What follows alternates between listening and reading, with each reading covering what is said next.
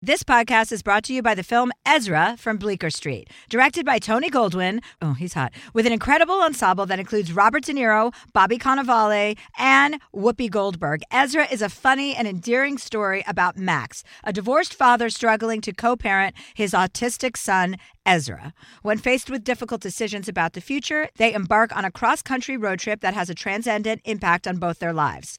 Deadline calls Ezra a touching testament to the power of love. In theaters, May 31st. Probiotics can be an important part of your daily routine, and they certainly are a part of mine, but sometimes they are a hassle to take. Nature's Way Women's Probiotic Pearls are just what they sound like, adorable little pearls that couldn't be easier to take. They're tiny, but still pack a punch, supporting both digestive and vaginal health. To learn more, visit naturesway.com/pearls and use code Chelsea10 at checkout for 10% off any Pearls probiotics. Terms and conditions apply, valid through July 31st. Looking for hair removal tools that not only deliver smooth results, but also empower you with a sense of complete control?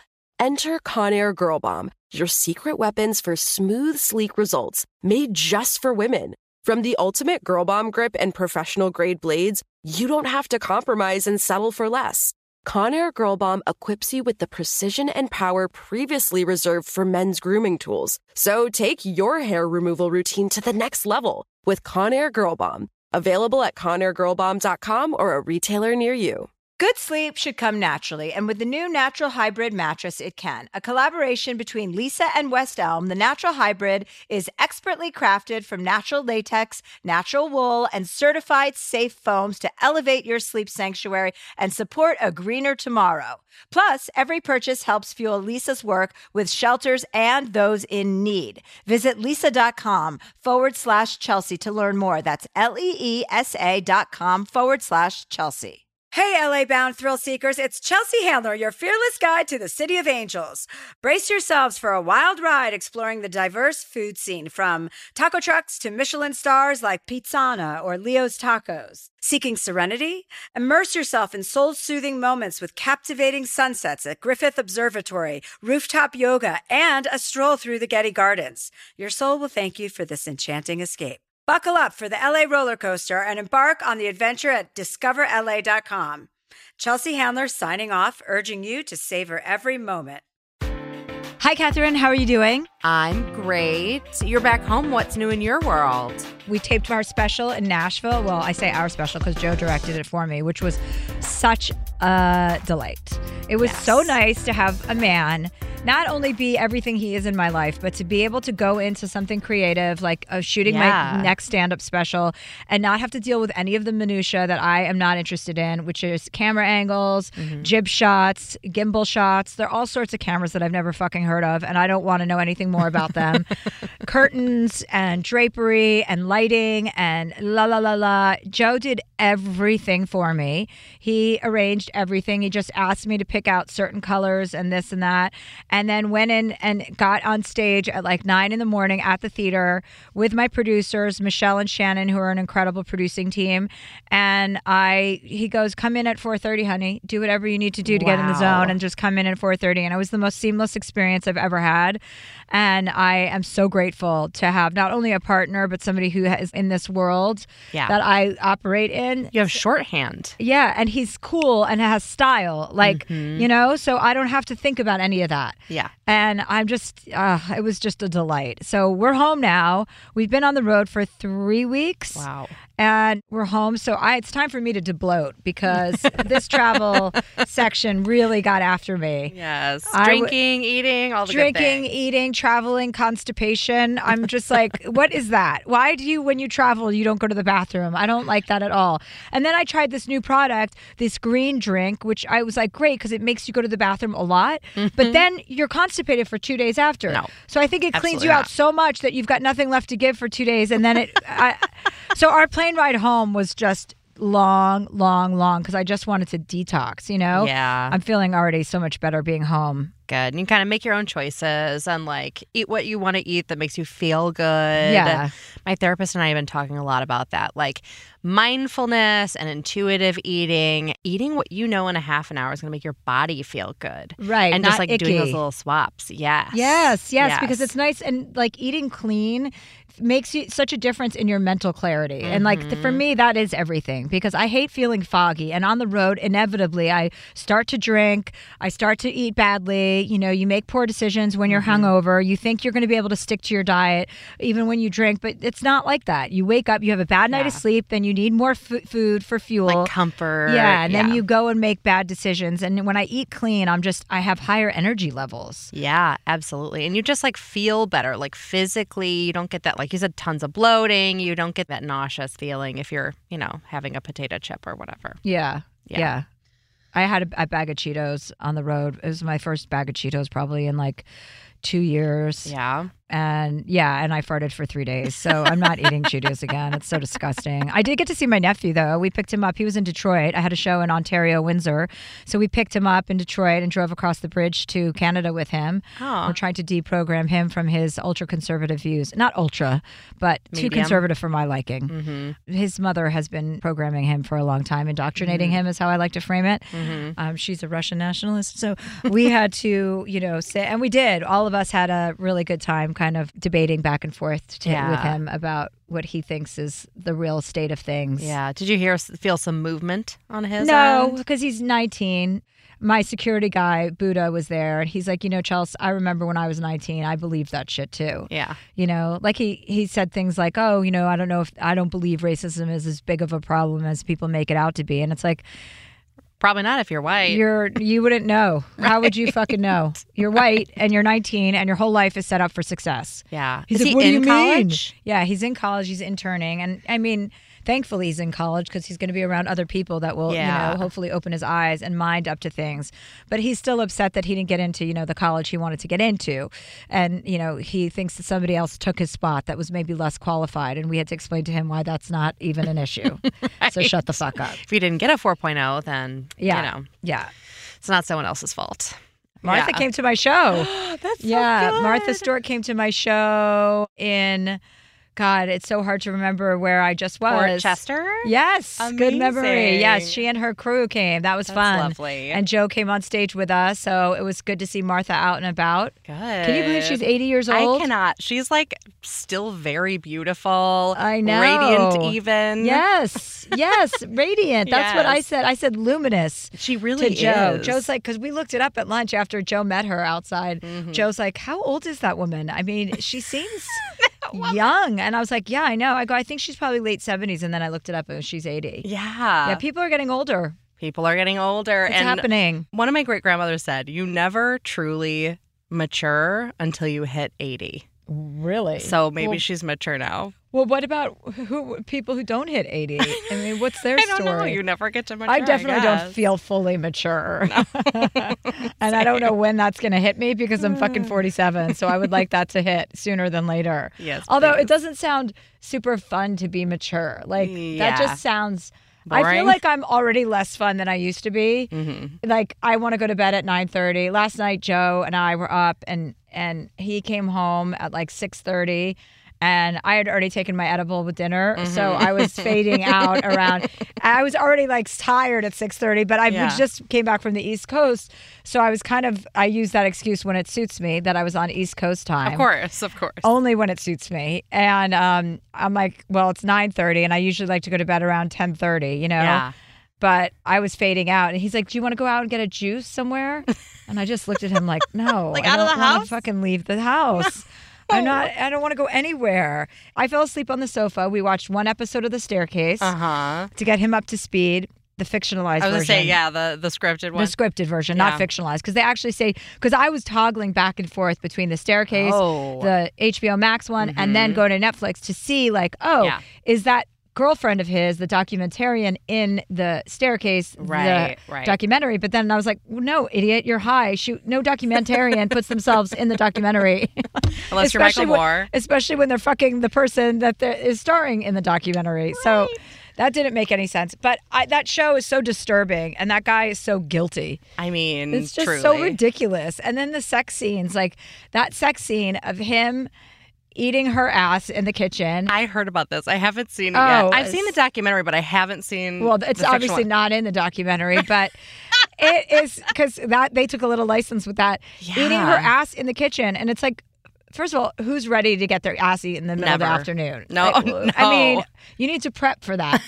And then there was another really gross sex scene between Toni Collette and Colin Firth. I mean, Colin Firth really pulls it off because he plays he is disturbing, and creepy. And I mean, he's so good. Yeah. He's so good. Yeah. He's a really good actor. Because even when they interview him behind the scenes for The Staircase, you're like, oh, you're actually sexy in real life. You've made yourself kind of unsexy. Not kind of. But what I still don't understand is if my mother was found at the bottom of the stairwell by my father, even if it was my birth father, I would not be on his side. No. There is no chance that I would believe any of that horse shit. No. So the fact that 4 of his children are so fucked up that they believe that their father is innocent when everything is pointing to the fact that he is not makes me irate. Big spoiler alert. I don't even know if I should say this to you, but what happened in his past? Yeah. I mean, especially after you find that out, it's like, wait a minute. Well, who cares about a spoiler alert? Because either you saw the show or you didn't. And I want to say, there's a scene in the movie or one of the things where they say, there is no such thing as a serial staircase killer. Right? Well, because I think we found one. I'm like, there is now. Yeah. This is one. Like, it's not 2 accidents. Yeah. It's just not. Right. And then the other ex-wife from the past who's all, out of sorts. I'm just like, she's a hot mess too and has been brainwashed. Yeah. Or brain injured, Yeah, good point. So anyway, that's been keeping us busy for a while. But I think we're going to move on to Atlanta now because I'm behind in Atlanta and I want to catch up with that because I hear that's a really good show. Yeah. We watched the first couple seasons of that and really enjoyed it. But then it's taken kind of so long for new seasons to come out that we've sort of fallen off the wagon with that. But we got to jump back on that train. Well, before we get to all the fun stuff, we'll take a quick break. Okay, sounds good. We'll be right back. This podcast is brought to you by the new film Ezra from Bleecker Street, directed by Tony Goldwyn and with an incredible ensemble cast that includes Robert De Niro, Bobby Cannavale, Whoopi Goldberg, Rose Byrne, Rainn Wilson, and Vera Farmiga. Along with newcomer William A. Fitzgerald, the film is an endearing and often funny story about Max, a divorced father and stand-up comedian living with his father and struggling to co-parent his autistic son, Ezra. When forced to confront difficult decisions about the future, Max and Ezra embark on a cross-country road trip that has a transcendent impact on both their lives. Ezra is an endearing and often funny exploration of a family determined to find their way through life's complexities with humor, compassion, and heart. An official selection of Deadline calls the film a touching testament to the power of love. IndieWire says it's funny and moving, and according to Next Best Picture, Ezra approaches autism with heart and authenticity. Only in theaters nationwide, May 31st. Probiotics can be a very important part of your daily routine. They certainly are part of mine. But sometimes they're a hassle to take. So Nature's Way Women's Probiotic Pearls are just what they sound like. Adorable little pearls that couldn't be easier to take. They're tiny but still pack a punch, supporting both digestive and vaginal health. With 1 billion active cultures, they protect against occasional bloating, constipation, and digestive discomfort. And they are designed with a triple-layer coating that protects each pearl from stomach acid, helping them survive the journey to your small intestine, where they're needed most. To learn more, visit naturesway.com/pearls and use code Chelsea10 at the checkout for 10% off any Pearls probiotics. Terms and conditions apply. Valid through July 31st. We all know how important it is to get a good night's sleep. I know that if I don't sleep for 8 hours a night, I am not as sharp. From memory foam mattresses that hug in all the right places to hybrids that keep you cool all night long, Lisa's mattresses offer exceptional comfort and support at every price point. Lisa's Sapira Hybrid has been named Wirecutter's best hybrid mattress 5 years running, and collectively, their mattresses have over 20,000 five-star reviews. Delivery is free, returns are easy, and you have 100 nights to try out your mattress in the comfort of your home. Don't spend another night dreaming of better sleep. For a limited time, save up to $700 off select mattresses, plus 2 free pillows. Go to leesa.com/Chelsea for an additional $50 off mattresses and select goods. LEESA.com/Chelsea. When you drive a vehicle so reliable it's backed by a 10-year, 100,000-mile limited warranty, you stop thinking about what you can't do and start doing what you never thought possible. Visit your local Kia dealer today to see what you're capable of in a vehicle that inspires confidence around every corner. Kia, movement that inspires. Call 800-333-4KIA for details. Always drive safely. Limited inventory available. Warranties include 10-year 100,000-mile powertrain and 5-year 60,000-mile basic. Warranties are limited. See retailer for details. But We Loved is a new podcast about queer history coming May 15th. I'm Jordan Gonsalves, your host. Growing up, I thought being gay was the worst thing I could ever be. The gay history I learned was tragic. Jerry had died of AIDS, and it's like, what is happening? It was survival. That's why it's called survival sex. But as I interviewed queer elders, I realized there was another history that I had never been taught, a history of courage and perseverance. I wanted to take control of my story and not be ashamed of it. And it was a history full of love. The joy we found in saying husband again and again and again was incredible. And while learning this new queer history from my elders, I realized they had so much wisdom to pass down. The key is to understanding yourself, learning to love and embrace yourself. For My Heart Podcasts, I'm Jordan Gonsalves, and this is But We Loved. Listen to But We Loved May 15th on the iHeartRadio app, Apple Podcasts, or wherever you get your podcasts.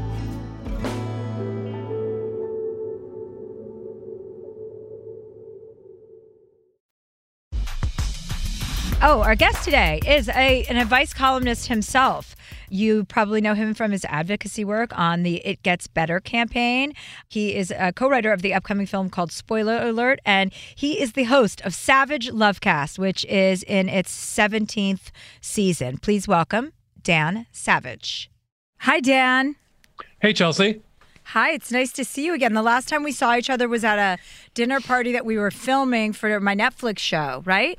Yeah, at your house. I made Jennifer Garner sad. That's what I remember about that dinner. Jennifer Garner, what, was sad?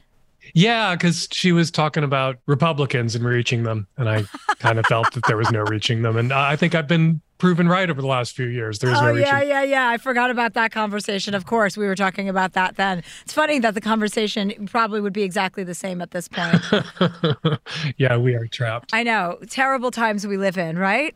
Yes, very terrible. Well, I'm very excited to have you on today because Dan Savage, for those of you who are not familiar with him, has been the premier advice giver on his podcast, which is called Savage Lovecast, which is in its 17th season. So we have somebody who really, really has the skill set to answer questions, not unlike yours truly. Not like yours truly. Definitely unlike yours truly.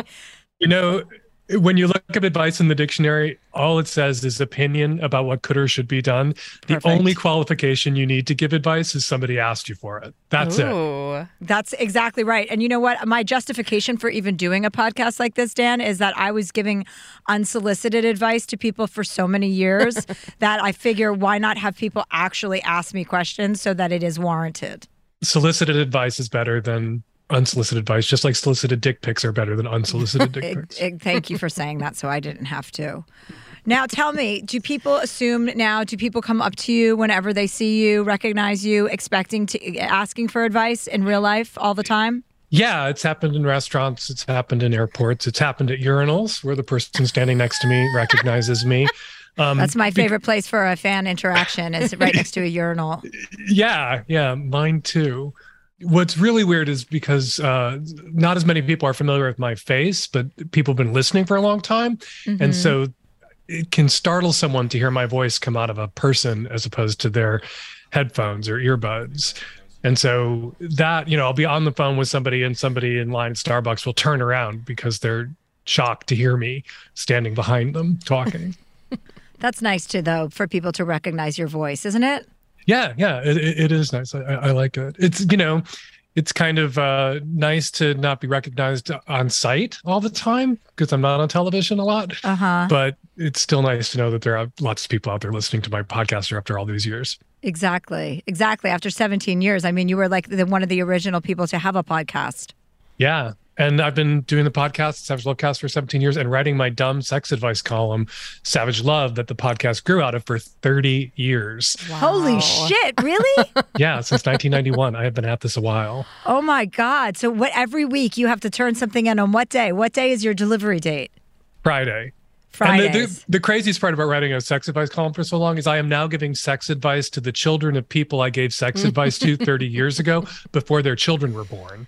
So adults who didn't exist, whose parents I gave sex advice to, are now writing me for sex advice, and it kind of blows my mind. That's funny. So how do you justify giving advice after all this time? Like, how do you keep your information flowing so that you know what's going on in the world and kind of like what information do you consume, whether it be books or, media? Like, how do you stay fresh so that you are actually giving the most sound advice? To zoom out for a second, and this is me to get a little airy-fairy about my format and genre, the advice column, the original one in print, was advice columns really pioneered what then blogs and the internet made standard for writers. In an advice column, going back 100 years, going back to Ann Landers' column for decades that I grew up reading, readers wrote back, and a columnist would print letters from people who disagreed with the columnist and engage in a debate that then didn't become kind of standard for journalists and writers until the internet came along. It used to be if you were a writer at a newspaper, there might be a letter to the editor about you, but you didn't respond to it. You didn't engage with that critic. But in an advice column, you engage with your critics all the time. And so the people I learn most from, the people who keep me up to date and current, are my readers and my listeners who are always getting in my face about whatever it is I may have said, about what they agreed with, what they didn't agree with. And there's always been this back and forth. When I started Savage Love, I called it a conversation I'm having in a bar with my friends about our sex lives when we're drunk. And originally the column was a joke. I was a gay guy giving straight people sex advice 30 years ago. And I was going to treat straight people with the same contempt that straight advice columnists like Ann Landers had always treated gay people with. And I was going to do it for 6 months or a year, but then straight people who had never been treated with that particular kind of contempt before really liked it and thought it was really funny as opposed to really traumatizing, and started sending me real questions. So it kind of accidentally became a real advice column and then a real advice podcast. And how would you rate yourself in applying your own advice to your own life?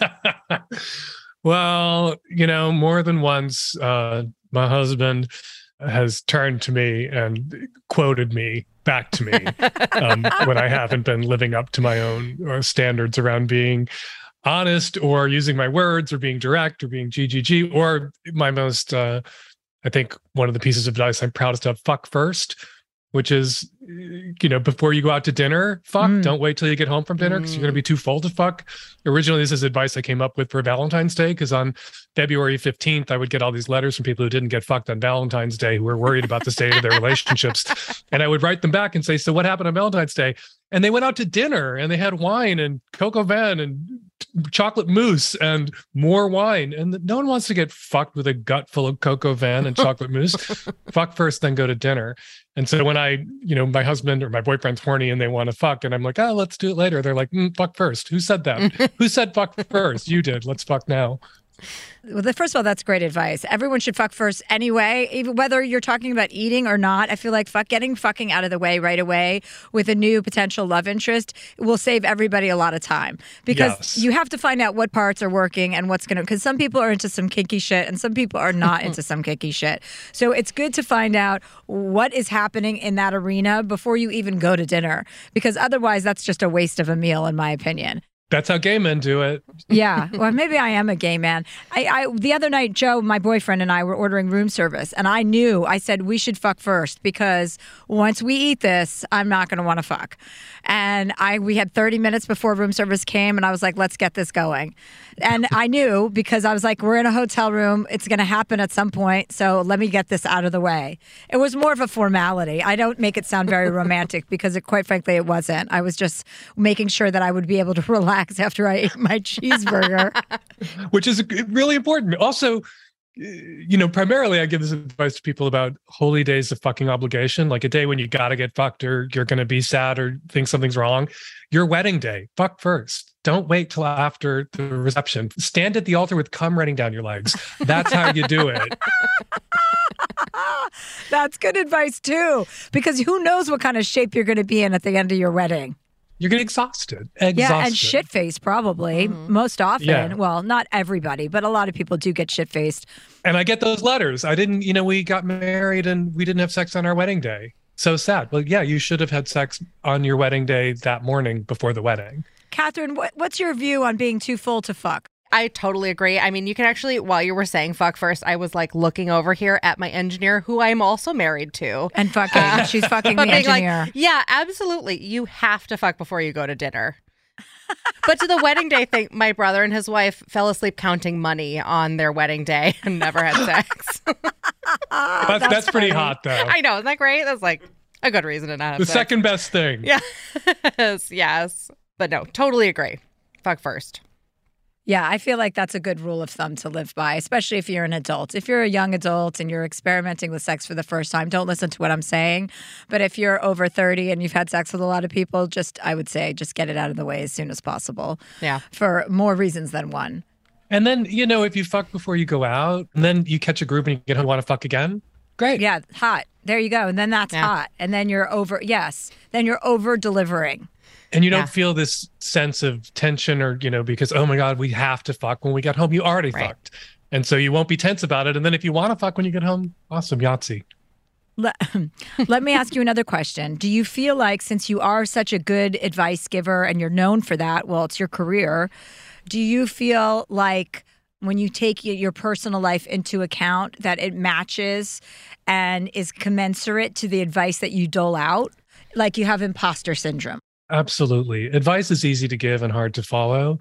I get in trouble sometimes because I'm slow to tell people to break up or get a divorce, that I'm happy to get under the hood and tinker. And I think, I've been with my husband for 30 years as well. And I think that being in such a long ass term relationship, there've definitely been times when I thought I should leave. We should get a divorce.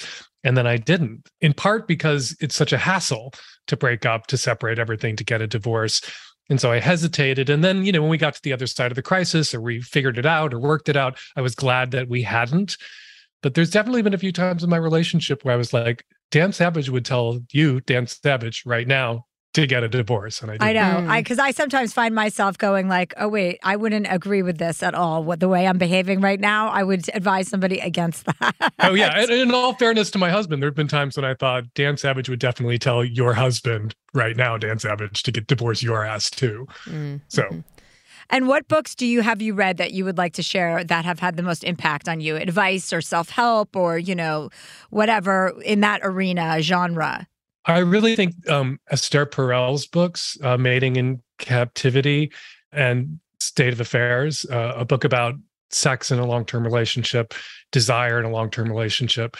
Those are the best two books I think anybody can read about sex and relationships. She's a couples counselor, a TED talker. She's a podcaster herself. Absolutely genius, Esther Perel. One of her observations is that to desire is to want. And the paradox of a long-term relationship is how do you want what you have, what you already have? And if you want to try to figure that out, if you're an exclusive, committed, monogamous long-term relationship, Esther Perel is really the best place to go. You raised something like I'm coming up. I think we're almost at our 1-year anniversary, my boyfriend and I. And it's interesting because it's like every time you start a relationship, it's like youth. It's like the saying youth is wasted on the young, right? When you start a relationship, you really just don't believe it's going to happen to you. Like that feeling and those endorphins and all of the stuff that comes with wanting somebody and wanting them badly all the time. You just fantasize about fucking. Fuck dinner. Nobody even wants dinner at that point. It's like the first 2 months where you're like, you lose 10 pounds because you're so excited about who you're having sex with and having sex with them. And then real life starts to settle in, and then you gain that weight back. And then you get used to having that person in your life, and you acclimate to all of those things, and everything everyone tells you becomes true. You don't have that ripping, roaring, raging desire anymore because you've become a union with this person. Like, you're a team, and the newness is gone. And it's funny that it doesn't matter how old you get, you don't believe that's going to happen to you. And it happens every time. And good advice should be realistic about that. Like, a lot of people limp around thinking there's something wrong with them, something wrong with the relationship, something they should do or say to get back to that, infatuated, I want to drink all your spit feeling of the first few months. And that's never coming back. And you have to figure out what in the long-term relationship compensates, what's different and also interesting or valuable about that long-term relationship, about the sex and the intimacy in a long-term relationship. And it's going to be different, but the whole relationship advice industrial complex is selling often delusions and convincing people that, if you just buy this book or listen to this show, you can fix it. You can adjust all the dials, and then you'll be fucking each other like you were fucking each other in the first month. And that's just a lie. So, Dan, you really coined the phrase monogamish, right? And you and your husband have been open for quite some time. Is that something you feel has increased your attraction level to your husband? Oh, absolutely. And it's also something, Esther Perel said that even if you're not going to fuck other people, sometimes it'll reignite your desire for your partner if you see your partner through someone else's eyes. Like, go somewhere where somebody might flirt with your partner and you'll suddenly realize how attractive your partner is again. And your partner will also feel affirmed and desirable. And that's important. And gay men are really good at this because, most gay relationships aren't monogamous, and gay men also go to places where men are. It's not that gay men behave this way because they're gay men. Gay men behave this way because they're men and are just like dogs. And to go to a gay bar with kind of a sexually heightened, a lot of erotic tension, and see people who want to fuck your husband reminds you that you want to fuck your husband too. And you wanted to fuck your husband first. And then you'll go home and fuck your husband. It was funny you say that. I was having a conversation with my trainer, Ben Bruno, the other day, and because he's as straight as an arrow, and he was talking about that show, The Staircase. Have you watched that, Dan? I haven't yet, but I read the article it was based on, the original Okay, so the televised version, that they turned into a series with Toni Collette and Colin Firth. There's a scene where he goes to this pornography store, I guess magazines, because it takes place in the 80s. So he's looking at a dirty magazine. He and this other guy, he's supposedly a straight, married man, but he's fucking men on the side. He goes to this pornography store. There's another guy. They make eye contact once. Then they meet in a back room and don't even speak. One of them has his back facing the opening of this area, and the guy comes in and they just start fucking. And my trainer, Ben Bruno, goes, that's so unrealistic. He goes, that two men just start fucking. I go, think about what you're saying. Men will fuck anything. And if you get two of them together, they're not going to fucking talk. The only reason anyone's talking is because there's a woman involved. Right. Straight men would do everything gay men do if straight men could, but straight men can't because women won't. And why won't women? It's not that there aren't horny women out there who might be up for casual or even anonymous sex, but slut shaming and sexual violence and the risk of pregnancy and disease all fall disproportionately onto women's shoulders, which ups the opportunity cost for women of being sexually impulsive. Well, those things aren't necessarily a problem when two men are going to get together. And it always blows my mind when a straight guy is like, you gay men in your bushes and bathhouses is so disgusting. And I always look at them and say, if I told you there was a building full of women who wanted to get fucked right now and didn't want to know your name or your phone number or ever see you again, you're telling me that straight men wouldn't go there, that straight men wouldn't be lined up around the block to get into that building. All a gay bathhouse is a whorehouse staffed by volunteers. And there's no parallel in straight land. But if there were, straight guys would go. Yep, absolutely. Yeah. They're jealous. They're so jealous. They're so jealous of gay men's lifestyles because, and it's optional for gay men. Like, we shouldn't say like all gay men I don't go to bathhouses. I have to know somebody's name. I'm very much my lesbian friends call me a lesbian. Like, I kind of have to know somebody a little bit before I can. And I couldn't, like, when I first came out and I was gay as 18 years old, my friends took me to like those dirty bookstores where people had sex in the back, and I was just like, it's dark in there. Like, what if one of my uncles comes in here? I don't want to accidentally blow one of my uncles who could be closeted and gay for all I know. So I was very squeamish. And thank God, because your uncle was there. No, because I came out in 1981. And so if I'd been like, yay, bathhouses, I'd probably be dead. Oh, yeah. Good point. Okay. There you go. Okay. Well, on that note, Catherine, what do we have in store for us today? Oh, so many sex questions. Perfect. Damn, we have to put you to good use today. Okay. Yes. So forgive us in advance. Yeah. People are having a lot of sex. People are having not enough sex, and everything in between. But we'll take a quick break and we'll be back with Dan Savage and Chelsea. Okay, Dan and I are just going to head over to a bathhouse and we'll be right back. This podcast is brought to you by the new film Ezra from Bleecker Street, directed by Tony Goldwyn and with an incredible ensemble cast that includes Robert De Niro, Bobby Cannavale, Whoopi Goldberg, Rose Byrne, Rainn Wilson, and Vera Farmiga. Along with newcomer William A. Fitzgerald, the film is an endearing and often funny story about Max, a divorced father and stand-up comedian living with his father and struggling to co-parent his autistic son, Ezra. When forced to confront difficult decisions about the future, Max and Ezra embark on a cross-country road trip that has a transcendent impact on both their lives. Ezra is an endearing and often funny exploration of a family determined to find their way through life's complexities with humor, compassion, and heart. An official selection of Deadline calls the film a touching testament to the power of love. IndieWire says it's funny and moving, and according to Next Best Picture, Ezra approaches autism with heart and authenticity. Only in theaters nationwide, May 31st. Probiotics can be a very important part of your daily routine. They certainly are part of mine. But sometimes they're a hassle to take. So Nature's Way Women's Probiotic Pearls are just what they sound like. Adorable little pearls that couldn't be easier to take. They're tiny but still pack a punch, supporting both digestive and vaginal health. With 1 billion active cultures, they protect against occasional bloating, constipation, and digestive discomfort. And they are designed with a triple-layer coating that protects each pearl from stomach acid, helping them survive the journey to your small intestine, where they're needed most. To learn more, visit naturesway.com/pearls and use code Chelsea10 at the checkout for 10% off any Pearls probiotics. Terms and conditions apply. Valid through July 31st. We all know how important it is to get a good night's sleep. I know that if I don't sleep for 8 hours a night, I am not as sharp. From memory foam mattresses that hug in all the right places to hybrids that keep you cool all night long, Lisa's mattresses offer exceptional comfort and support at every price point. Lisa's Sapira Hybrid has been named Wirecutter's best hybrid mattress 5 years running, and collectively their mattresses have over 20,000 five-star reviews. Delivery is free, returns are easy, and you have 100 nights to try out your mattress in the comfort of your home. Don't spend another night dreaming of better sleep. For a limited time, save up to $700 off select mattresses, plus 2 free pillows. Go to lisa.com/Chelsea for an additional $50 off mattresses and select goods. LEESA.com/Chelsea. But We Loved is a new podcast about queer history coming May 15th. I'm Jordan Gonsalves, your host.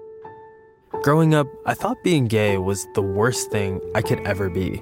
The gay history I learned was tragic. Jerry had died of AIDS, and it's like, what is happening? It was survival.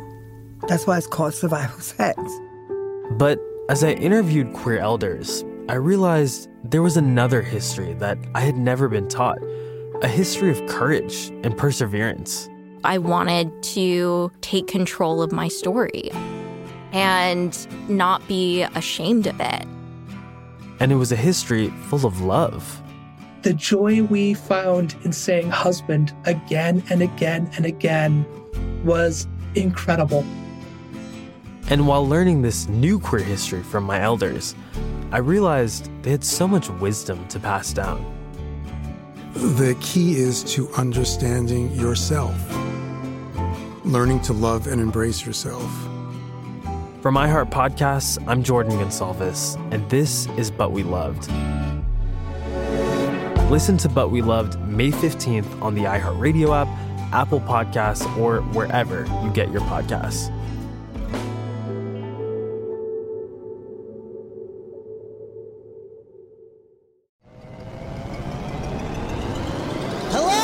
Acclaimed comics writer and notorious Scott Summers hater, Rosie Knight. Well, hello, Emmy-winning podcaster and totally unbiased Targaryen royal supporter, Jason Concepcion. Rosie, somehow the X-Ray Vision podcast has returned. It feels so good.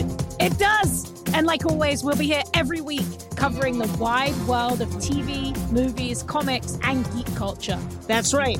We'll be talking about Batman, heroes of that stature, and of course, we'll be inviting our friends in the industry to come geek out with us and share stories. We'll hear from TV writers, from actors, comics creators, pop culture critics, and more. Nothing is off the table because geek culture is pop culture, and we can't wait to share our love of it all with you every single week. Listen to X-Ray Vision on the iHeartRadio app, Apple Podcasts, or wherever you get your podcasts. And we are back. That was satisfying. It was. I really enjoyed that. And I enjoyed watching. Oh, you're welcome, Catherine. I like being observed. Our first question comes from A. A is a woman. Dear Chelsea, I don't know how to say this, so I'm coming straight out with it. My husband and I just wed 3 months ago, and we're not having sex. It's been about a month, and we've had sex once, which felt like he was doing it out of pity for me. He says it's because of arguments we've been having and that things will get better, but I have concerns. Firstly, I'm worried that this will continue for a prolonged period. It seems like every couple I know that isn't having sex started their dry spell this way. I'm also worried that he just isn't attracted to me anymore. There have been a couple times I've noticed him looking at other women lately. I trust him and I don't think he would cheat, but it's hurtful to see when I know we're obviously lacking chemistry at the moment. We used to be all over each other, and now he won't even kiss me. It's really hard for me not to take it personally, and at this point, I feel like I'm desperately vying for my husband to have sex with me. It makes me feel pathetic. We've talked about it ad nauseum, and it seems to make things worse and more awkward. My question is, how do we get over this hump?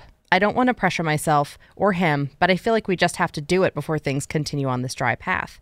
Thanks so much for reading. I love your podcast. You give the best advice, and if there's someone that can help me, I know it's you. Sincerely, A. Okay, well, Dan, I'm going to let you take this from the top since this is in your wheelhouse. MDMA and a weekend at a cabin might help. You know, I think that is good advice. I think it's significant that the sex dried up so soon after getting married. And a lot of straight people have it in their heads, consciously or subconsciously, that marriage means the end of fun, adventure, possibility. And that can really smother desire. Mm. You know, you see straight people doing this thing where, like, we're going to have a bachelorette party or a bachelor party. And what the implicit statement of a bachelor or bachelorette party is, after you're married, no more fun. This is your last chance to have fun.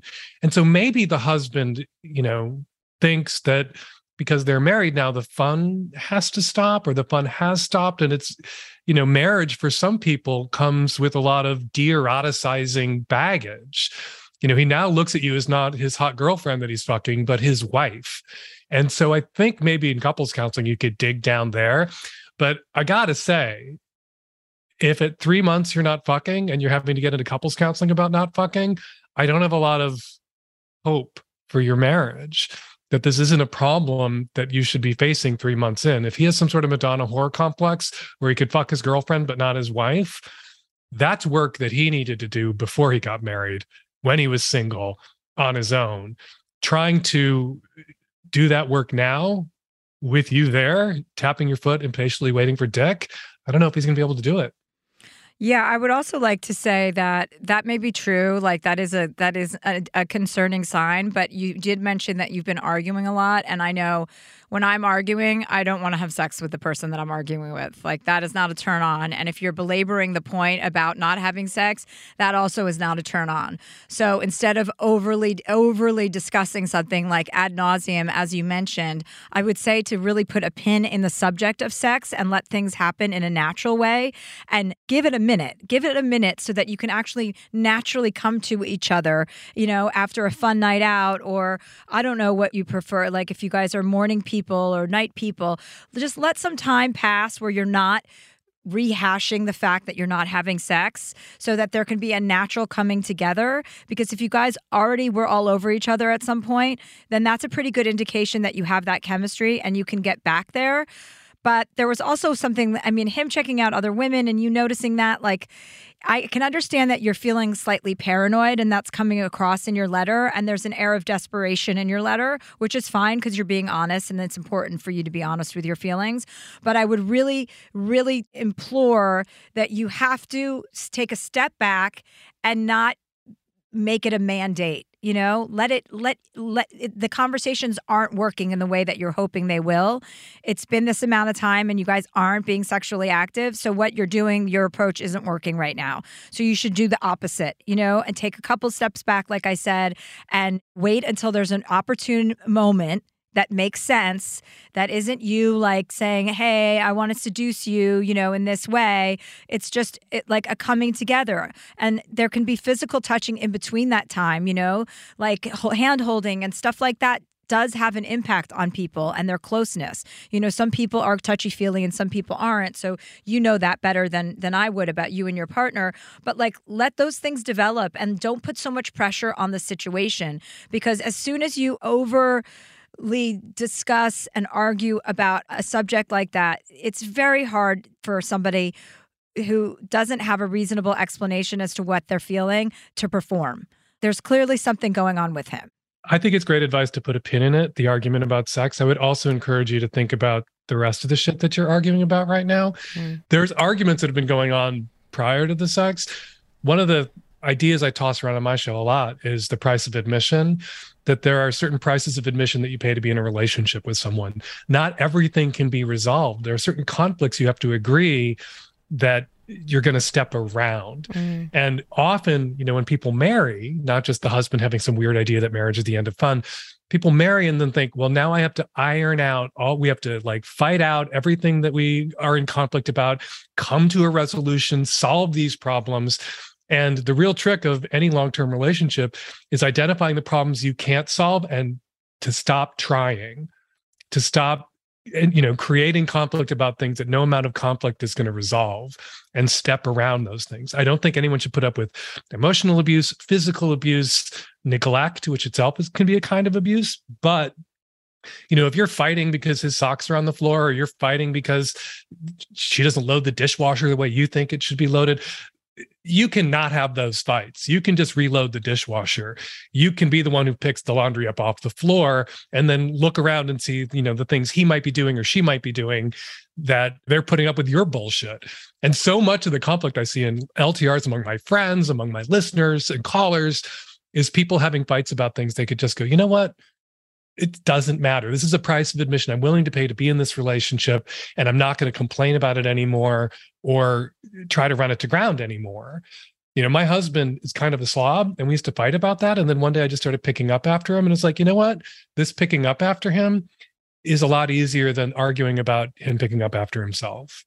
Yeah. And remember, it's not a turn on to fight. I know a lot of people think that they get in a fight and makeup sex is great, but that's like a temporary thing also.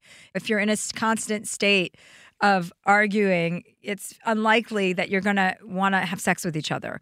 So yeah, beware those people who mistake conflict for passion. Exactly. So take this advice, put a pin in it. And if the situation continues in 6 months, then you do have an issue and you do need to go to counseling. But I would say right now to take the pressure off yourself and take the pressure off of him and try to just enjoy each other right now. And hopefully, naturally, your sexual life will come back. Can I give one more piece of advice for people? Absolutely. We don't know how long they were dating before they got married. Right. So it may just be a coincidence that they got married and then it fell apart. Maybe it was starting to fall apart sexually. When you think about the sex you had early in a relationship, it was risky. Like your adrenaline was pumping. You're getting naked with somebody that you barely knew. They could be an axe murderer. You could be crazy. It felt sex at the start is risky and dangerous, and risk is arousing. Sex in an LTR, the risk goes away. And so sometimes people mistake the LTR and they think something's missing in the partnership. And no, you're the same people you were. It's just like there's no danger anymore. And what you miss is the danger. And so, at the beginning of a new sexual relationship, you're the adventure they're on. They're the adventure you're on. When you're together 10 years and you want to feel that again, that kind of risk, danger, adrenaline, those adventurous feelings, you've got to go on an adventure together. You've got to engineer risk into your sexual relationship that at the beginning of your sexual relationship was just present without any effort, without any intentionality. And so like you've been together 10 years and it's not exciting now like it was at the beginning. Of course it's not. Go have sex in public. Go have sex in a sex club. Get out of your bedroom. Get off the bed. Go to a bathhouse. Have it at a different time. Go to a bathhouse. Get a cabin in the woods for the weekend and go fuck and then take some MDMA and you'll remember why you loved each other. Yeah. You should read Love Drugs by Brian Earp, which is the science behind go to the cabin for the weekend with your LTR partner and take some MDMA. What does LTR stand for? Forgive me for asking, Dan, but... Long-term relationship. Oh, okay. Good to know. I was like, is that latent? I'm like, what? Trying to figure out the initials there. We can't prescribe Molly to people or MDMA because we're not medical practitioners, but you certainly are free to do whatever drugs you think you want to do. So you heard that here first. And keep us posted, please. We want to know what happens. Yes, thanks, A. Well, our next question comes from Isela. She's here on the phone. She says, Dear Chelsea, I'm a 35-year-old Mexican immigrant, mother of 2 girls, 5 and 2. My 5-year-old is at that age where she's super curious and inquisitive. She's wise beyond her years, incredibly smart, and is amazing at expressing her feelings. I'm proud of the girl I'm raising, given how different my parenting is from the parenting I received in my childhood. I've noticed lately that she's exploring her body. I catch her sitting in awkward positions where I can tell she's rubbing up against something, and although I know she isn't doing anything wrong, I know it's natural, an immediate and irrational anger comes over me, and I've yelled at her over something seemingly harmless to her. I do not want to confuse her, and I definitely don't want to shame her. I was shamed as a child and teenager, and even as a woman for being sexual, and I don't want to do that to her, but I don't know why I react this way. I've looked up scientific articles, I'm a public health graduate student, to find out whether this is healthy child behavior, and I think it is, but there's not much literature out there that I can find on how to talk to young children about their sexuality. Anyhow, I wish I could just talk about this with other women, but even that feels taboo. How can I overcome this reaction so I can be cool and collected for my child when she needs me? If I can't deal with this now, what will I be like when she's older and inevitably has a sex life? Saludos, Isela. Hi. Hi. Hi, how are you? I'm good. I'm very much enjoying this. Thank you for having me. I get this question sometimes where people, their small child begins, touching themselves and they don't want to sex shame the child. They don't want to give the child hang-ups. But it's important for your kid not to wind up in first grade touching themselves in a way where they will be shamed or picked on or stigmatized. So the balance you have to strike is communicating to your kid that there's a time and a place for this, and this is a private kind of touch, and you're not to touch yourself this way in front of your mom, in front of the television, in front of classmates. This is a private time thing. And I don't think that's shaming, it's correcting, and it's setting your kid up to avoid the potential negative fallout of not hearing that as a kid, not knowing when and where this kind of pleasurable self-touch is appropriate. And I don't think that's shaming. That you feel this anger rise up in you, that's something to maybe unpack with a therapist, because that is a kind of looking at your child and fearing that your child is a sexual person. And one of the things that, if you're the parent of kids, and I'm a parent, one of the things you realize pretty quickly is that kids aren't sexually neuter or neutral, that kids already have a kind of, I'm not saying kids should be sexually active. I'm not saying it's right for anybody to be attracted to a child, but kids have agency and some sort of sexual self-awareness, even at age 5, and a sense of what their bodies will be capable of later in life as adults, a dawning awareness of it. And it's your job as the parent to channel that to the appropriate time and place so your kid isn't attacked, scolded, shamed by peers, by authority figures they may encounter outside the home. You want to have that in its right channel and have your kid's head screwed on straight about that before they're out there in the world moving independently of you. Yeah, I mean, or jerking off on monkey bars, which is what I was doing growing up. Actually, no, they weren't monkey bars. It was a swing set with the metal poles in between the swings. And I would ride those to give myself the feeling over my clothes. And I would ride those bars. And then the recess bell would ring and I would be climaxing. So I couldn't go back into school because I was busy. And the teacher came out and basically told me that I had to stop rubbing my vagina against the metal posts during recess. Otherwise, I wouldn't be allowed to go to recess anymore. But so then I just found different appliances to put under my desk. I mean, I jerked off so much in school between 3rd and 4th grade with whatever appliance. I used pencils, anything. And I would never want to touch my vagina directly because that to me was disgusting. But finding any other things to eroticize myself was, open game. Even at my parents' dinner table, I would take a ladle and I would rub it in between my legs and I would jerk off while our family was having dinner. And nobody said anything to me until my brother said, "Can someone please tell her to stop? She does it all the time." And that was when I first got caught out. And I was shamed. And I didn't masturbate again until probably I was in my late 30s because I thought it was so embarrassing. So shame, my God. Yes. Shame can carry you a long way. It stays with you a long time. But Isela, the reason why you're having the reaction you're having is because your parents, you were shamed, or whoever shamed you for doing that when you were younger is why. It's pretty much that simple.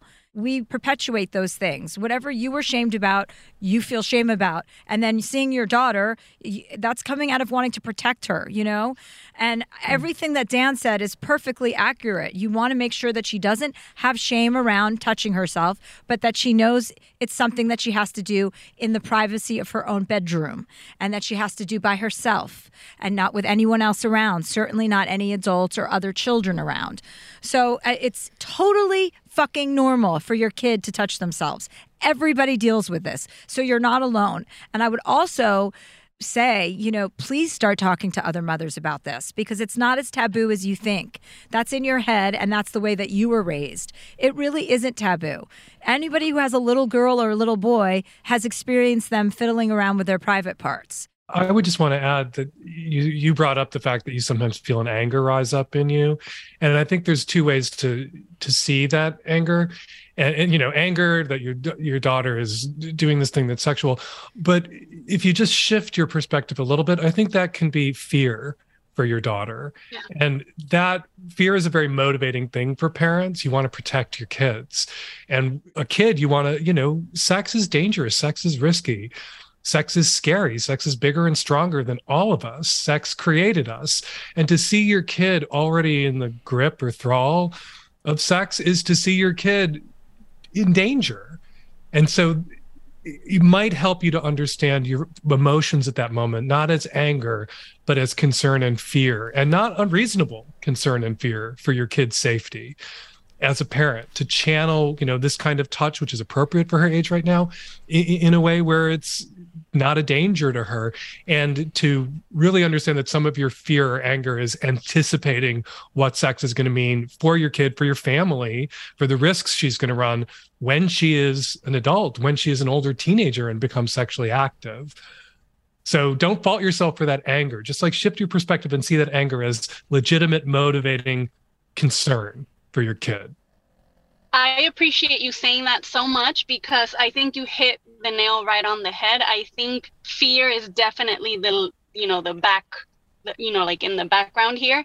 And I think there's also a lot of cultural stuff that we're carrying that, in my family still, even talking about it later with my grandma, she was like, do not say it's private, just discourage it, period. Don't do it at all. It could be bad for her. And I was like, wait, we need to change the way that we talk about this. We need to talk about it first of all. Mm-hmm. And that's the reason why I even submitted my question. Just even talking about it is important to me because I look around and I'm like, who do I talk about this, with? And I want to change the conversation. I know it's normal and I've read about it and I see her and I know she's doing nothing wrong. And I remember what I was being shamed and I do not want to do that to her. So it's irrational. I recognize that on my part, that it's completely irrational, but it just, boils in me and comes out. So I think it is the fear and the thinking that she might be in danger. And having heard growing up like conflicting advice about sex, don't do it or you're gonna do it so it was very confusing, and it was very hard, very late into my life did I feel like I came into myself feeling confident about me being a sexual being. So I don't want that for her. Definitely. Right. But you were shamed, and that was traumatizing for you and took you time to overcome. You're not shaming your daughter. You're going to direct your daughter. Mm-hmm. You're going to parent your kid and help her channel these things in appropriate ways while affirming that she's allowed to do these things, that these are pleasurable things. And so you are not shaming. Some parents get into their head that any correction and direction is shaming, and it's not. It's comes from a very different place.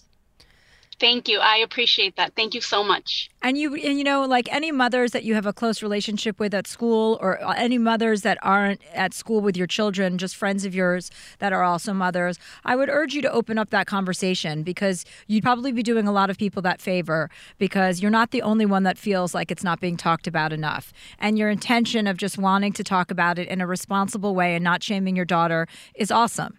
So, don't be shy about that. That is a conversation worth having with people, getting different people's perspectives on how they handle the situation, making sure your daughter understands it's okay. It's just a private thing. Take the butt out of it.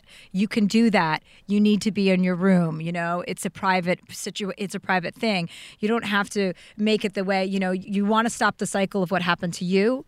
That's all. Everyone's goal should be to try not to recreate the trauma that had been impressed upon you. And you're already doing that by being this thoughtful about it. Thank you. You're absolutely right. Thank you for having me. Sure. Thanks, Isela. How cool to have a mom like that who's so forward thinking and like understands what her own behavior, the consequences that could have for her child, and is working to take strides to remedy that. Oh, if somebody just had told me in my family, like what I was doing, like I would be hiding behind the sofa and I would be rubbing, I always did it lying on my stomach, rubbing my pants underneath over my pants, but I would like have an ottoman covering the side of me. Like I thought I was being secretive. My whole family knew that I was masturbating all the time, and no one said a fucking word to me. Like I wish somebody would have just said, hey, that's something you want to really keep to yourself. Yes. There's a time and a place, and the family room ain't the place, and dinner time ain't the time. And the dining room table also was not the place. So, yeah. Right. But that's our family, Dysfunction Junction. We are going to take a quick break, so you can hear an ad, and then we'll be right back. This podcast is brought to you by the new film Ezra from Bleecker Street, directed by Tony Goldwyn and with an incredible ensemble cast that includes Robert De Niro, Bobby Cannavale, Whoopi Goldberg, Rose Byrne, Rainn Wilson, and Vera Farmiga. Along with newcomer William A. Fitzgerald, the film is an endearing and often funny story about Max, a divorced father and stand-up comedian living with his father and struggling to co-parent his autistic son, Ezra. When forced to confront difficult decisions about the future, Max and Ezra embark on a cross-country road trip that has a transcendent impact on both their lives.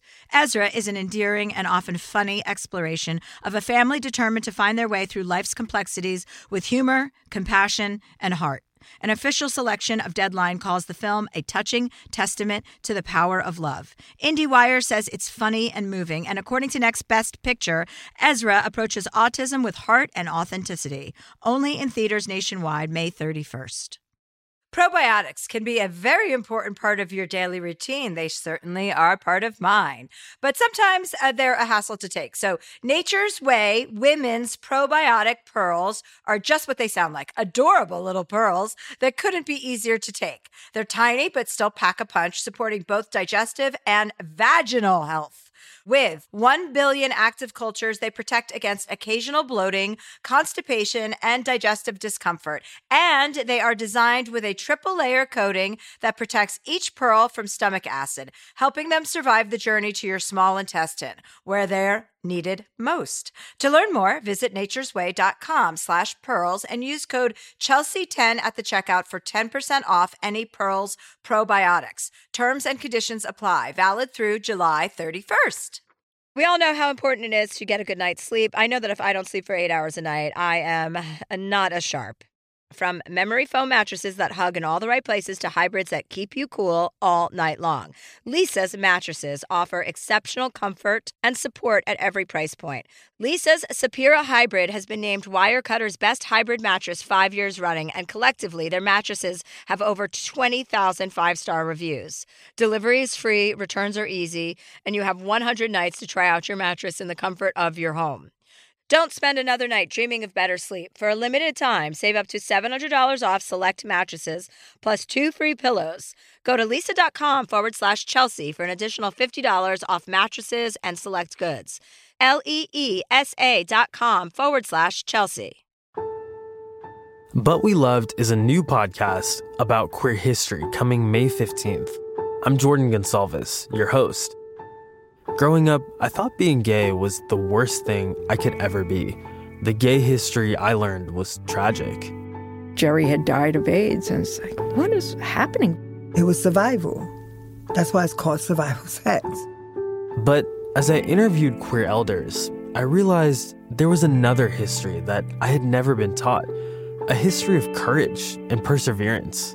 I wanted to take control of my story and not be ashamed of it. And it was a history full of love. The joy we found in saying husband again and again and again was incredible. And while learning this new queer history from my elders, I realized they had so much wisdom to pass down. The key is to understanding yourself, learning to love and embrace yourself. For My Heart Podcasts, I'm Jordan Gonsalves, and this is But We Loved.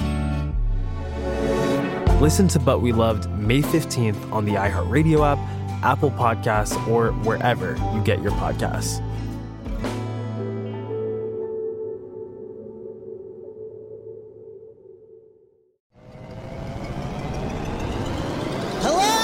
Acclaimed comics writer and notorious Scott Summers hater Rosie Knight. Well, hello, Emmy-winning podcaster and totally unbiased Targaryen royal supporter Jason Concepcion. Rosie, somehow the X-Ray Vision podcast has returned. It feels so good. It does. And like always, we'll be here every week covering the wide world of TV, movies, comics, and geek culture. That's right. We'll be talking about Batman, heroes of that stature, and of course, we'll be inviting our friends in the industry to come geek out with us and share stories. We'll hear from TV writers, from actors, comics creators, pop culture critics, and more. Nothing is off the table because geek culture is pop culture, and we can't wait to share our love of it all with you every single week. Listen to X-Ray Vision on the iHeartRadio app, Apple Podcasts, or wherever you get your podcasts.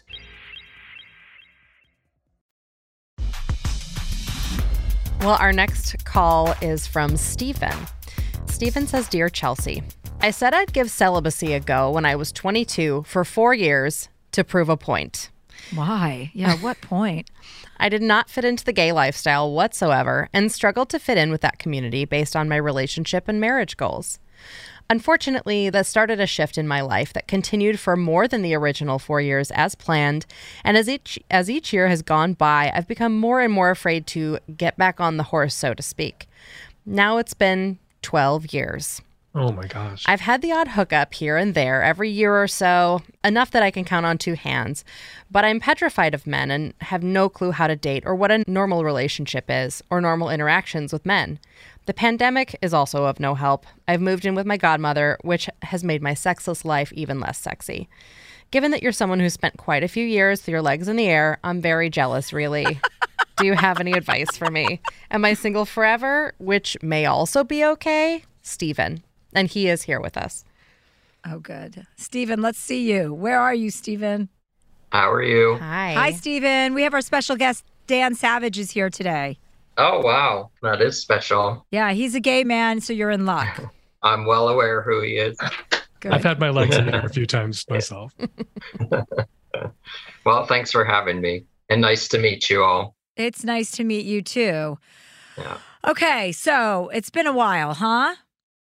It has. And yeah, 12 to 14 years. I'm still trying to figure out the math. It's between that somewhere. So how old were you when you took your 4-year break, when you decided to opt out?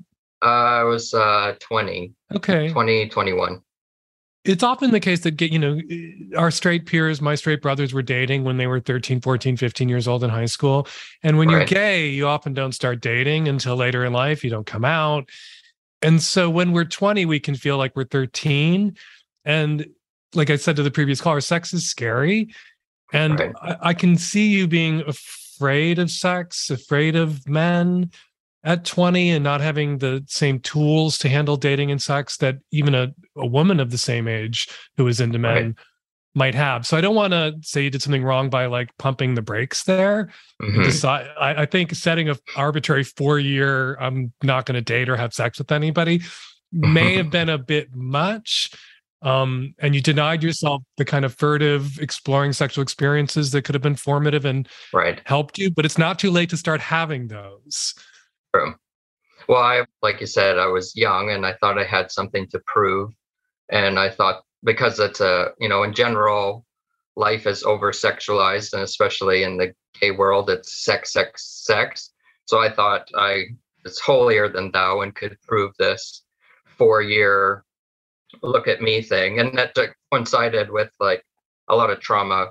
So I was kind of hiding that. And this would be an easy way to not have to indulge in sex to prove this 4-year thing. And then it just kept going on. And as the years go on, it just seems less and less attainable. Stephen, can I ask you a quick question? You did have sex before you took this little hiatus, right? I did, yes. Or this big hiatus. Yeah, from the ages of 18 to 20, 21. Okay. And did you have a lot of sex in those years? Not a lot. I had a health scare when I was 20, 21 that the medical industry didn't treat me very well, and that caused a lot of trauma, and I was already a hypochondriac. So it was just easy to just shut everything down from there. So that stereotype, I should own it. That, like earlier, I was joking about, straight men would do everything gay men do if straight men could. Not all gay men do all those things we associate with gay male communities. Right. Sometimes when someone says the gay world is all sex, sex, sex, well, that's the corner of the gay world that gets a lot of press and a lot of jokes, but it also gets a lot of attention. If that's all you're seeing that's possible for you in gayland, I would say that's the only place maybe you're looking, and you can turn your face away from that. Some people are like, but if I put I want to date or I want a monogamous relationship on my Grindr profile or whatever, I don't get as many responses. Well, you don't get responses from guys who wouldn't want to date you. Right. You don't get responses from guys who are only interested in sex, and you're not interested in those guys. So scaring away those guys is actually good. I get more responses on Grindr with a faceless picture, so that says enough about Grindr. Yeah. Well, yeah, but listen, Grindr's not the only spot. I was just with my gay friend. I wish I'd known the spot that he uses. What's the new one that everyone's using? Scruffies. There's bunches I don't know. of There's them. so many. I mean, there's myriad gay sites for you to be on, and you should use your picture. You should actually put it all out there so that you are getting honest feedback and you're not tricking anybody, or that you're setting yourself up for failure so that they come and see you on a date and realize they had different expectations. But regardless of all of that, like, you did this, it sounds now, it was born out of a traumatizing event that you had. So you're letting that event kind of dictate the rest of your life. And now it's panic mode. Yes, and you can't and for that reason alone, you have to get out there. If you put your actual face out there, which I think is smart, put your actual, not trauma. You don't want to make somebody feel like, okay, I can't date this guy because I'm going to have to take on all of their emotional burdens. All their drama. But be honest about your lack of experience. I often hear from gay men who are like, I'm really inexperienced and I'm afraid none of these guys are going to want to date me because I'm so inexperienced. There are other inexperienced gay guys out there who may have taken a hiatus from dating, or may just not have ever jumped in just the way you never jumped in, or you jumped out, who are looking at your profile and going, well, he's an attractive guy. He's got great hair. Like, he wouldn't be interested in me because I'm so inexperienced. Lead with your inexperience. I'm nervous and I'm inexperienced. And, my 20s weren't like most gay men's 20s. And you think that's going to turn some gay men off? Okay, it might. Good. You don't want to be with those gay guys. That's going to attract other gay guys. You have to filter those gay guys because you don't want to wind up with somebody who's hoping to take advantage of your inexperience. Right. But there are gay guys out there who are similarly inexperienced. Exactly. And you guys who will feel safe opening up to you about that because you opened up to them first. Right. Because it all kind of boils down to intimacy factor in general. if I've never dated or had a relationship, another question is, do I just start having the sex part? I can't imagine like dating someone for the first time and having this sex thing in the back of my head. So if I should just like go out and just get it done and then look for dating from there. There's always, when you talk about millions and millions of people, there's going to be hundreds of thousands of exceptions. Most gay men I know who are in relationships had a one-night stand or a hookup, and then they just clicked and wanted to hook up with that person again, and then a relationship grew. But there are certainly gay men out there who are like, I want to date. I'm a demisexual. There's a term for everything these days. I want to get to know somebody first and then maybe move on to sex. And then you might make an emotional investment in somebody and the sex doesn't work and you have to end it and like move on to the next emotional investment and then see if the sex works. But it's worth it. I think it's worth it for you to be honest. Listen, you don't want to traumatize yourself again, right? I think it's worth for you to be honest on your pages, get on all those pages and say, I'm looking to make a connection with somebody. I'm not looking to go, in this case, it would be not fuck first, Dan, I would say. I'm looking to make a connection with someone. I'm looking to take it slow. I understand that that's not why everybody's here, but that's what I'm looking for. And I would respect that in return. Or, somebody to be in the same position as I am. Because like Dan said, you're going to find like-minded people that also have little experience with sex or don't have much recent experience with sex. And take it slow so that you can have a nice experience for your first time re-entering the scene and entering someone or getting entered. I don't know what your bag is. You probably don't even know if you're a top or a bottom yet since it's been so long. But whatever it is, that's regardless of that.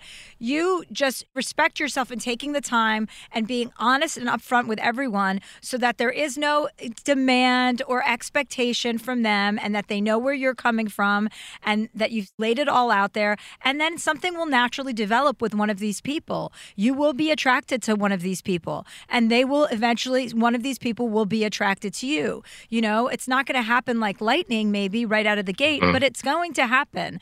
And you owe it to yourself to put yourself back out there because you don't want to let this experience that you had so many years ago define you. Right. Yeah, that's true. And Stephen, are you in any kind of therapy right now? Not at the moment, but I was, and that's something that I should get into again. Yeah. I had, it's called EMDR, which is for anyone who has trauma in their past or PTSD. It was extremely beneficial. So that's something great. I should obviously do again. You say you live with your godmother?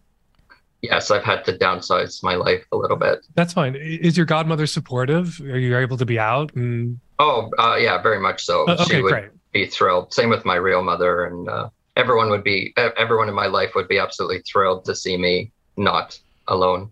Well, I'm glad you have that kind of support. I think that's really important. Yes. What you need to disinhibit about is you think no one would want to date me for this reason.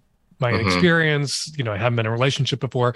There are people out there who will want to date you for exactly that reason or who won't care. They'll want to date you for other reasons and those won't seem relevant. So stop disqualifying yourself, which is what you're doing right now. No one will want to date me. I'm not going to put myself out there. I'm so inexperienced. You're disqualifying yourself. Don't put yourself out there. Be really honest and people will come along who are interested in you. And sometimes, paradoxically, for exactly the reason you thought no one would want to date you. Someone else who's as equally inexperienced is going to be, okay, we share this and I don't have to be stressed out about it. I don't have to worry about when I'm going to tell him I have no experience because he just told me he has none. And we can just be really honest with each other about that and then move on to see if we're compatible in all the other ways that matter. Right. Well, Stephen, let us know how it goes. Yeah, let's keep in touch with us, okay, Stephen? And let us know, when you start getting out there and, I will, for sure. Yeah. Get those legs up.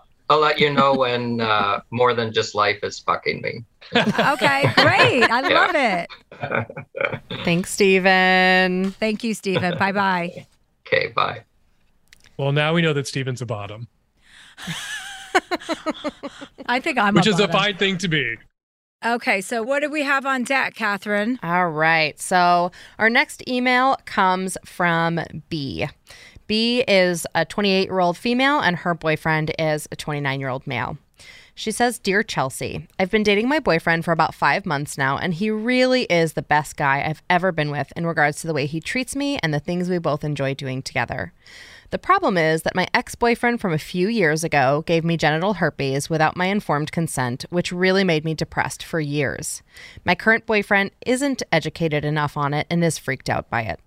We've only had penetrative sex less than a handful of times, and each time has been pretty awkward because he can't stay hard or finish because he's in his head. Oh. He always makes sure I finish, but I miss the connection that's formed when you have sex with someone you love, and it just makes me feel like shit even though he says he loves me.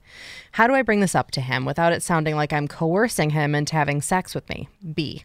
How long did she say they were together? 5 months. 5 months, and they've only had sex a handful of times? Mm-hmm. Well, okay, first of all, 1 in 3 people have herpes. It's very, very common. And you can only spread herpes when you have an outbreak, which you'll know that you have, And there are times where people don't know they're having an outbreak, but as a woman, it's pretty obvious when you're having an outbreak. And just like a man, their penis, it shows up on their penis. There's like a bump and a redness. So I've dated a guy who's had herpes, and as long as you're forthcoming about it, if the person can't get past it, then I don't know what to tell you. They have to get past it. I got past it. It was not an issue for me. I was like, thanks for telling me, I get it. And that's all you can do is give him your honesty. So I don't know what to say to that. I mean, I don't know how you can coerce him into staying hard or feeling more attracted if he's paranoid about catching herpes, other than giving him the education and looking it up for him and reading to him exactly when the times are that he can catch that from you, because you can easily be in a relationship with somebody who has herpes and not catch it from them. You can be in a relationship with someone who has herpes and not know it, because most people who have herpes aren't even aware that they have herpes. And unlike people who have herpes and don't know it, I would say to the caller, you can take steps to protect your partner.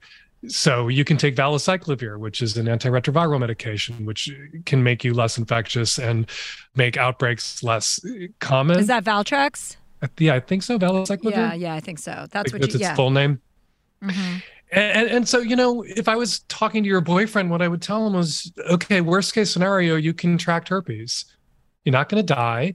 Most people who have herpes have one outbreak and then never as severe an outbreak, sometimes never again another outbreak. And your odds of getting herpes, if you guys are taking simple precautions, are very low.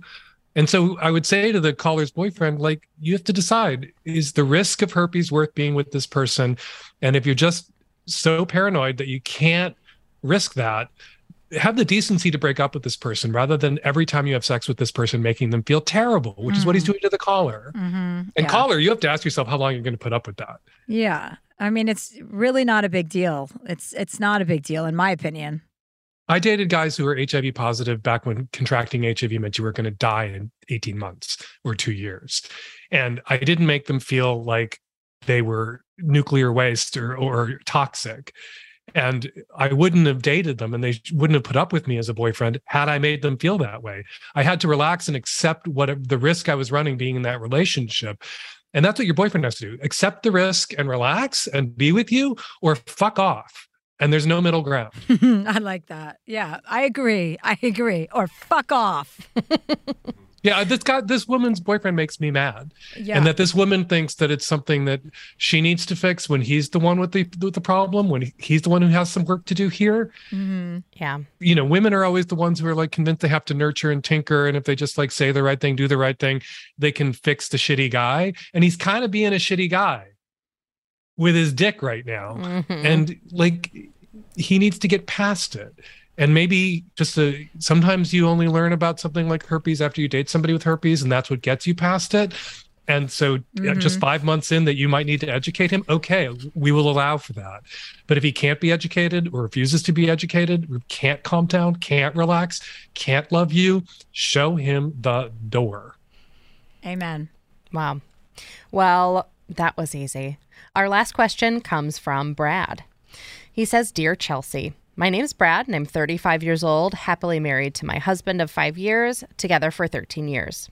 My sister lives in Texas with her 3 sons, along with the rest of my family. They're 11, 8, and 6. My husband and I try to get out and see them at least once a year, sometimes more. On our most recent trip, we quickly realized they had developed a new habit of calling each other gay.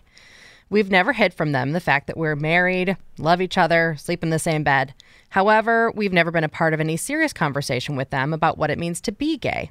So my first thought was, okay, shit, they heard someone say gay in a derogatory way and are now using it like we all did back in the 90s. I think I know how to go about that conversation. Then I realized that they were actually using the term, quote, correctly, meaning you are acting gay, which broke my heart. My husband and I were so shocked and had no idea what to say to them. My relationship with my sister is on the fragile side. We got into a major fight after I yelled at her kids. Point taken, it's not my place. But now I find myself in this situation. Her boys did this on several occasions in front of her, my mom, and my dad. No one said anything. So I started saying, guys, please stop saying that. You know it upsets me, and I've told you this before. I thought maybe that would trigger a reaction from my sister or mom or dad for that matter, but still no one said anything. So, of course, the boys completely ignored me. My dad, their grandpa, is also gay. They have another gay uncle on their dad's side. So why has no one had this conversation with them? How do I bring this up with my family in a non-confrontational way? I have no idea how to bring it up without making my sister mad. Sincerely, Brad and Alex. Fuck your sister. Dan, why don't you take this one? I already did. Fuck your sister. Make her mad. Have a confrontation. Scream and yell. Blow the fuck up. That you're prioritizing your sister's feelings. Correct your kids when they insult you in front of your sister. Defend yourself. Defend your husband. Defend your dad. And talk to them. And don't be inhibited by your sister's homophobic bullshit. And, you know, it takes a village to raise decent kids. And if a kid says something in your family, says something homophobic in front of you, says something racist in front of you, says something misogynistic in front of you, speak the fuck up. Don't defer to the dumbest bigot in the room, who in this instance happens to be your own sister. Mm-hmm. Yeah, she probably thinks their behavior is innocuous, but like, where has she been for the last 5 years? Like, that behavior should be nipped in the bud the minute a child is saying anything like that. Should be nipped in the bud, especially if you have family members that are gay. Like, it's so disrespectful to have to be there and hear that. But I would lay it out. You know, I wouldn't. I mean, I don't think there's a lot of results that come from a major blowout all the time. So I would lay it out in an email and just say, just so you know, like, this has been my life experience and how deeply offensive it is to not only hear your children talk like that when you have gay family members, but to also not say anything to them and leave me to correct them. What an onus that is. How can you do that? You yelled at me for trying to parent them once, yet you want to be absolved of any parenting. How do you think it makes me feel to come over and have little children making fun of a lifestyle? Like, they're not going to grow up in this world and get away with that behavior. Mm-hmm. So there's a lot of points you can make in that email, but I think it should just come from a place of hurt and asking her, like, where's the line? When are you going to say something to them? It's been established that that's an inappropriate use of language. Calling somebody gay or telling somebody that they're acting gay is not cool anymore. And your fear as the uncle, like, worst case scenario, is that you won't get to see your nephews or your sister for a while if you stand up for yourself. Is that the worst case scenario here? That you don't have to hang out with your homophobic sister and her right now homophobic children who will one day hopefully apologize to you? That is not a bad outcome if they can't treat you with kindness, decency, and respect, you and your husband. So stick up for yourself and don't be inhibited by the fear of the worst case scenario coming to pass, that you don't have to see these people for a while. Yeah. How would you have that conversation with the kids if he is going to broach the subject with his nephews? Easily. I mean, sitting down with them and explaining, hey, I'm a gay man. Your grandfather's a gay man. It's very disrespectful to hear you talking about that in terms that, A, you don't even really understand yet. These are little children. Mm-hmm. So the conversation with the child would be easier than with the adult because she's going to be defensive about her parenting. Mm-hmm. And she might think that you can't tell kids they shouldn't use gay in that way because then you're going to have a conversation about gay sex. And if a kid is using gay in that way, well, then you might have to have a conversation about that acknowledges the existence of gay sex, just as you probably had a conversation with those same kids acknowledging the existence of straight sex. Because the kids at age have already asked their parents where babies come from. Mm-hmm. And if they're old enough to be told that, they're old enough to know that gay people have sex for all the same reasons straight people do, except once or twice when straight people try to get pregnant. You know, sex is mostly for pleasure. And some people are sexually attracted to members of their same sex for the same reasons. Some people are attracted to members of the opposite sex. Right. And you can definitely have that conversation with a child who's using gay as an insult. I found my nieces and nephews at that age, they're such parrots and they're just parroting the behavior that they see.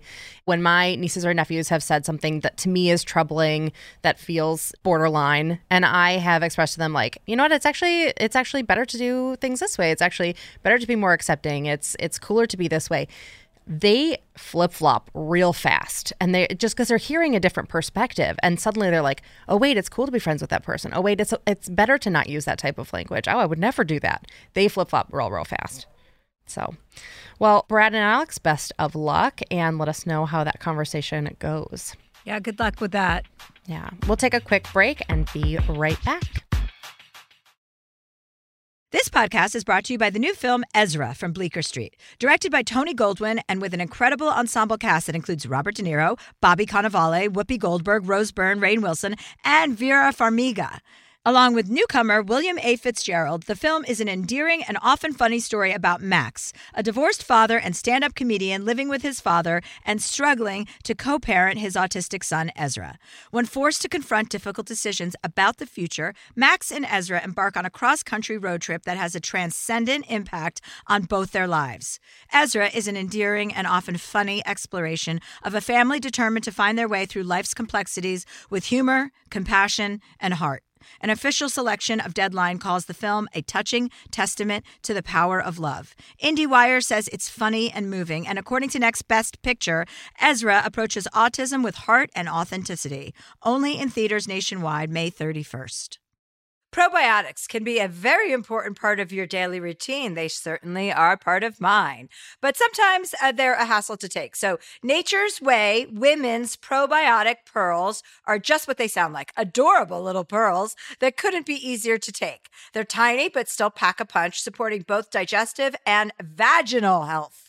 With 1 billion active cultures, they protect against occasional bloating, constipation, and digestive discomfort. And they are designed with a triple-layer coating that protects each pearl from stomach acid, helping them survive the journey to your small intestine, where they're needed most. To learn more, visit naturesway.com/pearls and use code Chelsea10 at the checkout for 10% off any Pearls probiotics. Terms and conditions apply. Valid through July 31st. Good sleep should come naturally, and with the new Natural Hybrid mattress, it can.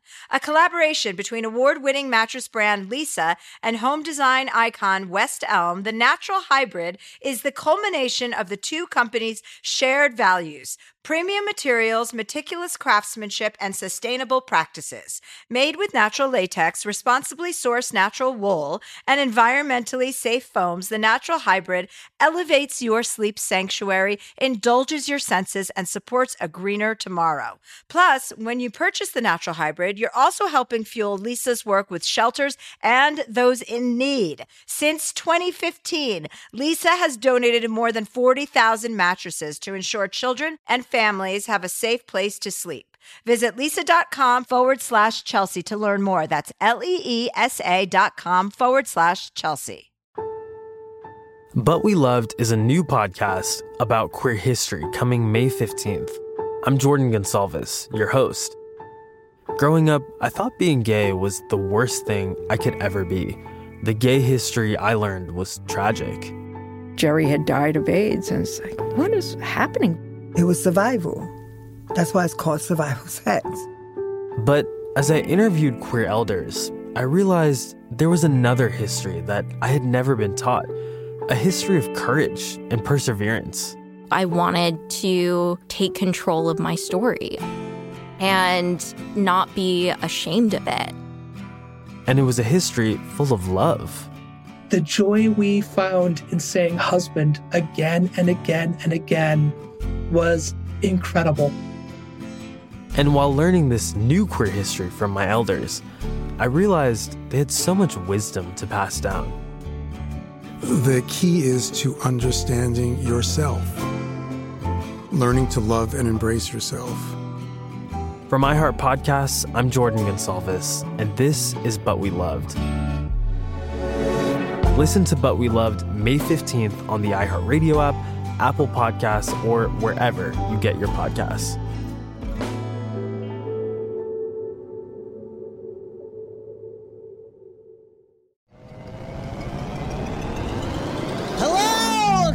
comics writer and notorious Scott Summers hater, Rosie Knight. Well, hello, Emmy-winning podcaster and totally unbiased Targaryen royal supporter, Jason Concepcion. Rosie, somehow the X-Ray Vision podcast has returned. It feels so good.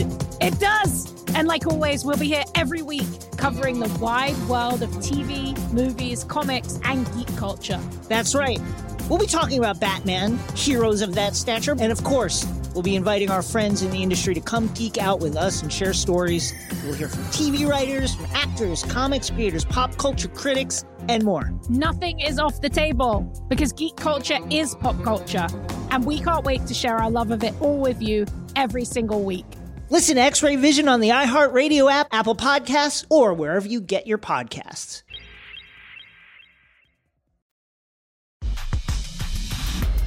Okay, Dan and I just are taking a quick bottom break and top break, and I'm the bottom, and he's the top, and now we're back.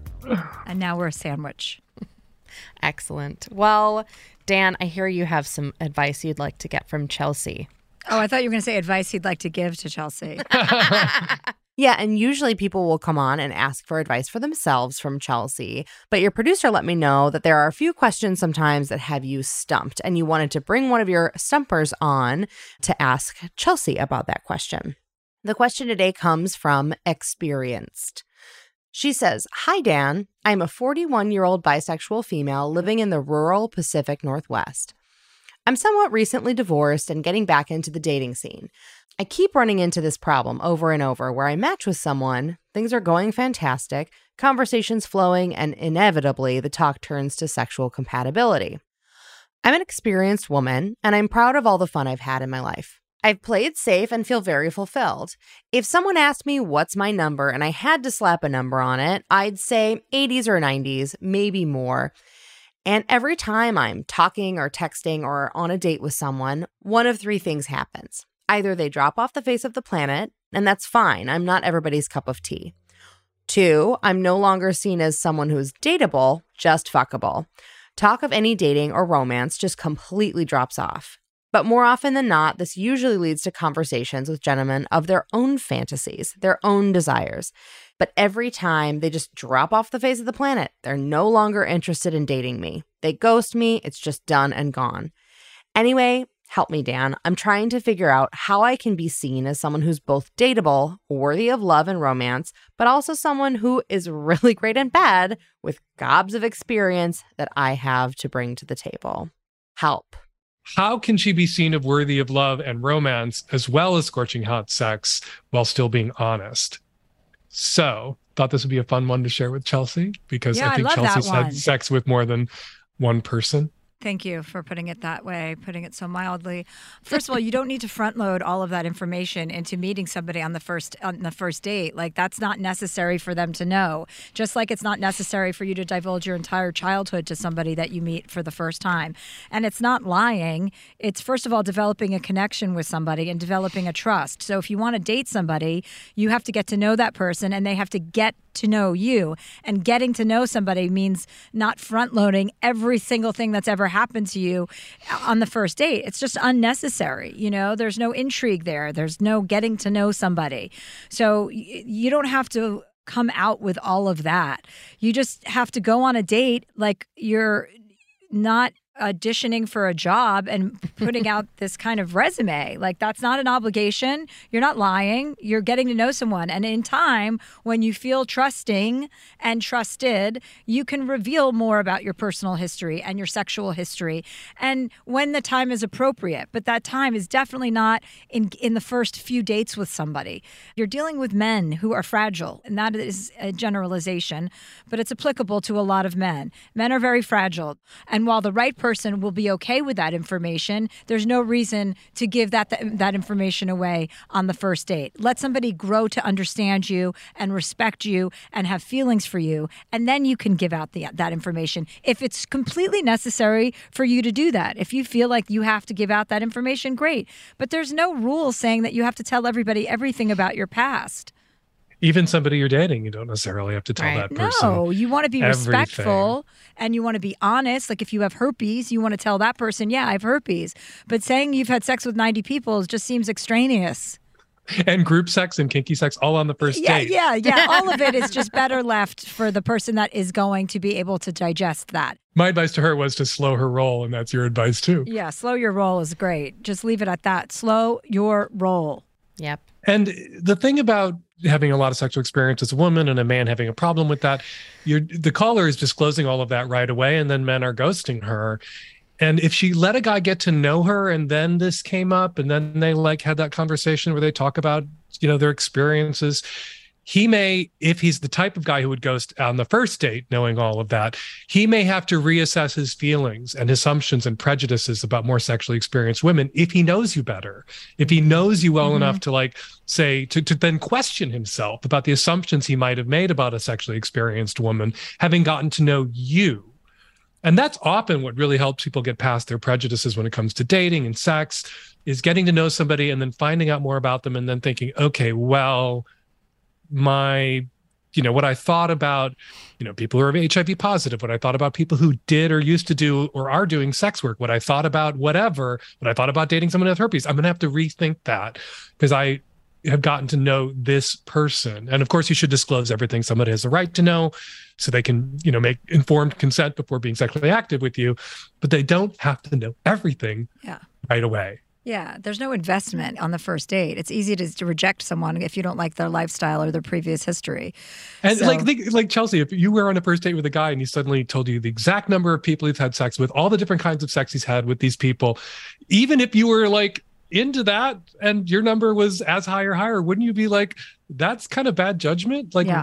You obviously have no filter, and what you want on a first date is a good time and to see somebody has a filter. Yeah, absolutely. A filter. Slow your roll and get a filter. Yes, absolutely. Yep. Okay, well, there was a lot of sex talk today, Dan. I attribute that to your presence. Well, I really enjoyed it. I always love sex talk. So. Yeah, I do. I love your advice, too. It's nice and straight. Thank you so much. It was a pleasure to spend time with you again. I really appreciate you coming on the podcast. My pleasure. Thank you for inviting me. I really enjoyed it. And you give great advice, too. So. Thanks, Dan. I'll see you soon, hopefully. Okay. Thanks, Dan. Bye. Bye. And if you'd like to get advice from Chelsea and one of her guests, please write into dearchelseaproject@gmail.com.